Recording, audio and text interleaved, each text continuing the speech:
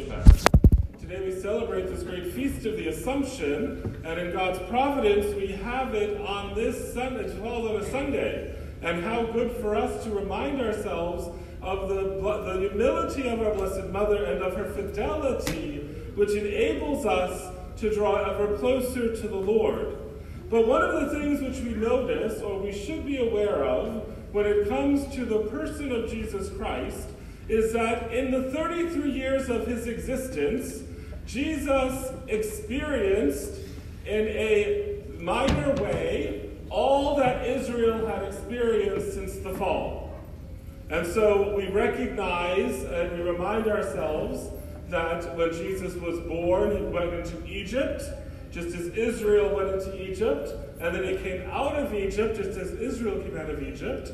And so this morning we recognize the profundity of the Ark of the Covenant in those gospel reading which we heard. And mind you, I shared with you before, but this Benedictus is a very good, handy little missal to have. If you don't want to buy a big, thick missal, this comes out once a month, $5 a month.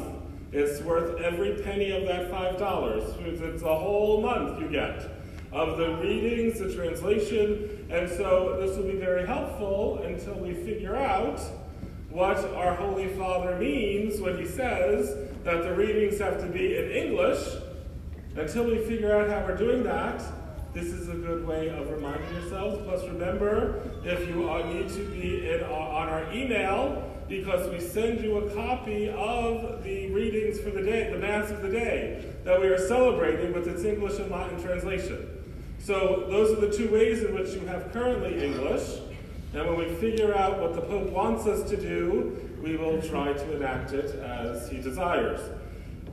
But Mary, I can't figure out why in this morning's Gospel they left out the first sentence of the start of this chapter from the Gospel of Luke, because the very first sentence is crucial to our understanding of Mary and what's going on in the rest of this Gospel, because the Scripture says in the very beginning, Mary went in haste to the hill country of Judah. Now that, as I'm looking at your blank faces, it doesn't mean much to you. But to the Israelite who was hearing this good news of salvation, immediately they would have thought of the Ark of the Covenant. If you remember, the Ark of the Covenant was lost and it was found once again, and it was staying in an old gentleman's home in the hill country of Judah. And David, the king, goes in haste to collect the ark and bring it back to Jerusalem, so that the Lord could be honored in the holy city as it was intended. Now remember, the ark held the remnants of the tablets, in which Scripture tells us God's finger touched. Mary possesses the divine life of God within her very being. And so as David goes, as we read in the second book of Samuel, as David goes to the ark, to receive the ark, he dances in exultation. He dances before the Lord, the presence of God in the tabernacle, in joyful recognition that the tabernacle is found, is known where it is, and is being restored to the place of where God wishes to be worshipped and adored. Interestingly enough, we also hear at the words of Mary's greeting, the child in the womb of Elizabeth, John the Baptist, as Scripture tells us, leapt with joy. So again, the Israelite, immersed in sacred Scripture, would have made a connection between what Luke was saying, inspired by the Holy Spirit, to show how Mary is the new Ark of the Covenant. And in case there was any doubt that that is the case, St. John, in the last book of the Scriptures, the book of Revelation, emphatically points that out. Because at the end of chapter 11, let's take a little step back a second, because after, remember, the kingdom of Israel, founded by David, established by David, is eventually annihilated and taken into captivity. And when Israel was in captivity, the ark was lost and had not been found. To this very day, the ark has not been found of the ancient Ark of the Covenant that Moses had erected. Yet the book of Revelation tells us very clearly at the end of chapter 11 that John beholds the Ark of the Covenant. And then the very beginning of chapter 12, and remember that in the sacred scriptures there was no chapters originally. It was just a free-flowing verse. It was those later in scripture scholarship that put it into chapters. So after we see that the Ark of the Lord, the Ark of the Covenant was found, we then see immediately the next verse of St. John is a woman clothed with the sun, with a diadem of 12 a crown with 12 diadems on her head. And so John emphatically emphasizes that Mary is the new covenant. The new covenant in which Mary is the new ark, which establishes the new covenant that God wishes to be desired and honored and venerated for her fidelity and her humility in fulfilling God's plan for her. And so because of Mary's greatness, because Mary was chosen from the beginning of time to bear the Son of God, the very Word of God in flesh, Mary was privileged to be born without original sin. Now, as you remember, or you should remember, in the Garden of Eden, there were two major trees. The tree of the knowledge of good and evil, which they could not eat from, and the tree of life, which they could eat from. And they chose to eat from the wrong tree, and we know the rest of the story. They were expelled from the garden. Being expelled from the garden, what did that mean? They would no longer eat the tree of life. So death is a consequence of original sin. Death was never part of the experience of God's preparation for the humanity. We were not supposed to die. So when you get to heaven, pick it up with Adam and Eve. We weren't supposed to die, and that is why Jesus came to destroy death and to restore us to life, to restore us to the original state. And we profess in the creed that we believe in the coming of Jesus Christ, the resurrection of the body, because we are to worship God in spirit and body as human beings are meant to be. And when Jesus comes in glory, we are going to be restored to that reality. And because Mary was born without sin, original sin, Mary does not have to face the consequence of original sin, which is death. And so we celebrate today the Assumption, the fact that Mary was assumed body and soul into heaven. Now, for the record, very, very rarely is my Catholicity challenged as being faithful son of the church. Orthodox. When it comes to the Assumption, I don't think we got the right name. I think we should stick with the Eastern Orthodox Church and refer to it as they do, the Dormition. What's assumption? We make assumptions, which could be right or wrong. And so we say Mary is an assumption of Mary into heaven. What are we saying? Did she go to heaven? Didn't she go to heaven?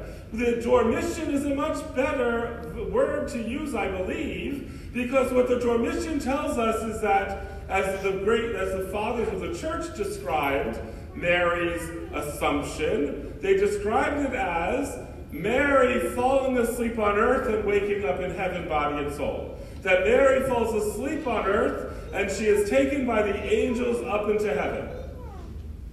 Now that makes better sense to me, at least. I'm not saying we have to go have a doctrine that changes the name of it. I'm just saying that Dormition, in my mind, is better, encapsulates what we're celebrating today. That it isn't an assumption. We're not assuming that Mary went bodily into heaven, but we are saying emphatically that she is in heaven, body and soul. Now we know that Mary's not the only one, body and soul, in heaven besides Jesus Christ, because we know also the prophet Elijah was taken by the fiery chariot into heaven. So the fact that there is bodily presence in heaven shouldn't be a surprise to us. Scripture alludes to it. And it's manifest in the fact of Jesus Christ, who is God and man, who has his body, and Our Lady has his body, because we are meant as human beings to have a body. We're not meant to be. And what drives me crazy is when people die and we say, oh, now you have an angel in heaven. Now you have a nice angel in heaven looking after you. No, you don't. You don't have an angel in heaven. Angels are angels. Humanity is humanity. An angel is a pure spirit. A human being, a man, a woman, is a soul and body united. It's not a body just that it carries a soul, a spirit. What makes a human being is that we are body and soul. And so therefore, we are not fulfilled completely. We are not fulfilled completely even in heaven until we are restored to our body, so that we can worship God in spirit and in truth. Now, what exactly theologically does that mean, that we are not fulfilled? I don't know. Because if I'm in heaven with God, I'm not going to care necessarily. I don't have my body with me. But we profess in the creed and we pray for the coming of our Savior and the resurrection of our bodies. Are we praying for the resurrection of our bodies? Or do we know we're supposed to be praying for that? But Father, if we pray for the resurrection of the body, that means Jesus is coming in sooner, maybe, and that means the world's going to end. Whip-de-doo. Do we really want this world to continue as it is? I mean, having God establish eternity, heaven on earth as he originally intended when he created man and woman, Adam and Eve. You know, when God created our first parents, he didn't create them to be in heaven. He created them to be on earth. And one of the reasons why we talk about the stewardship of the earth, the stewardship, the taking care of this planet, is because this is heaven. This is supposed to be heaven. Now, read the newspaper or watch the news, and you see how far we are from that. But this is what's supposed to be heaven for humanity. And this is what we are longing for. And this is what the Assumption reminds us of. That we are meant to be worshiping God with our bodies and our spirit. We are to be faithful to God as Mary was. We are to be humble in the presence of God as Mary was, so that we can attain heaven. So the Feast of the Assumption is a twofold. It's not just something, oh, isn't that nice? Mary went to heaven, body and soul. But what does the Assumption have to do with you and me? It has everything to do with you and me. Because it has to do with reminding us of what we are here for. We are here to love and to serve and to know our God. To know him so well that we want to be with him forever. In that fidelity, in that humility, and that in knowing and loving God, we want to live as he wants us to live. We want to live in the reality of the heavenly experience, which we participate and foreshadow every time we come to Holy Mass. Every time we come to Holy Mass, we have an invitation, a holy meeting of the heavenly and the earthly. Heaven comes down to earth. Earth is brought up into heaven. And in this event of the holy sacrifice of the Mass, we worship in spirit and in truth, as we are meant to do in heaven with our bodies, with all the angels and the saints. We do not think enough about what occurs when we celebrate Holy Mass, my dear brothers and sisters. We do not recognize that when we are celebrating this Mass, we are transported out of little old Brooksville. We are transported out of Brooksville into the heavenly reality.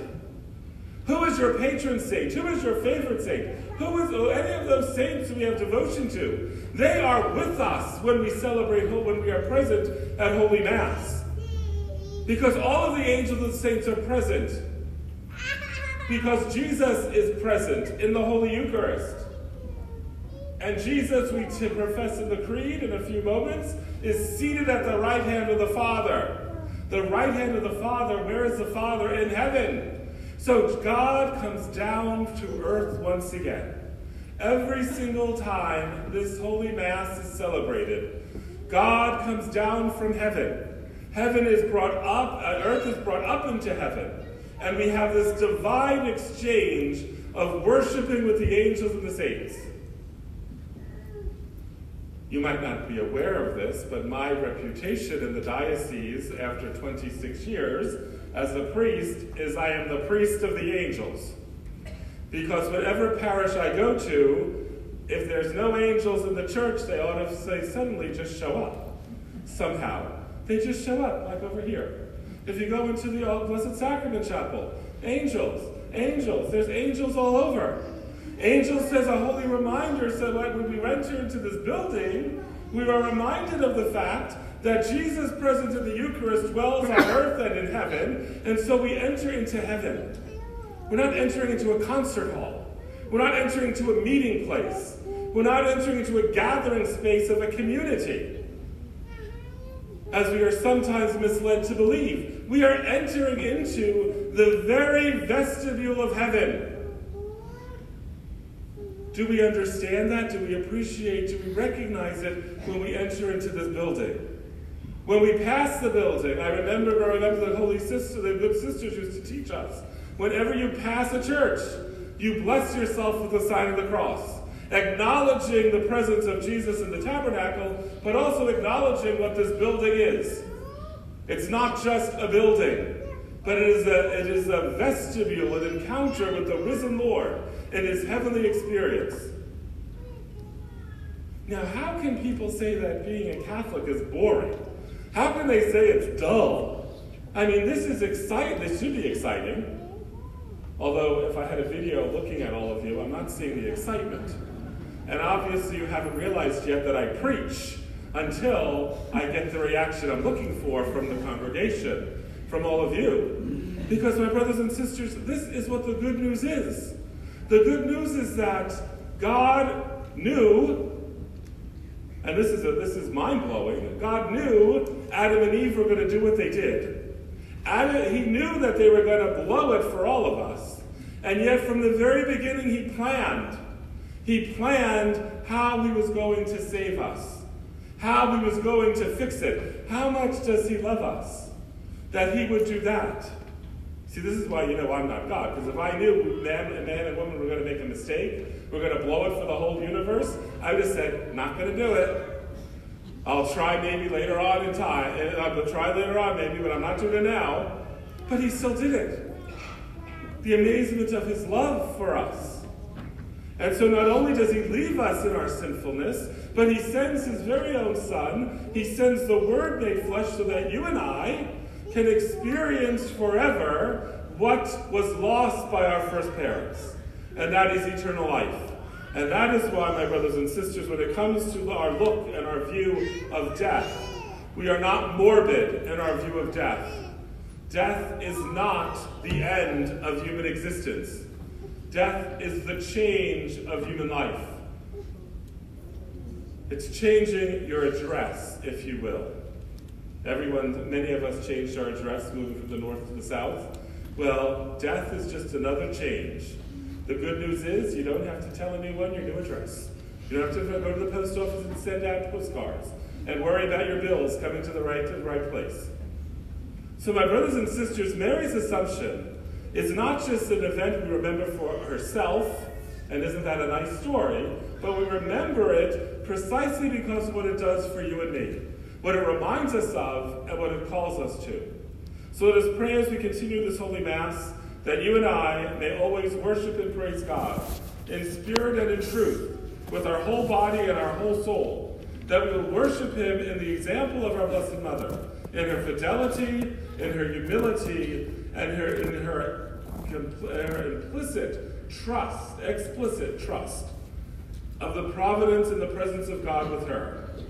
If you and I make that attempt, The way in which we look at this world, the way in which we live our Christian life, will be markedly different, and it will be seen through the power and the presence of God. Let this be our prayer as we continue the Mass this day. Praise be Jesus Christ. In the name of the Father, the Son, and the Holy Ghost.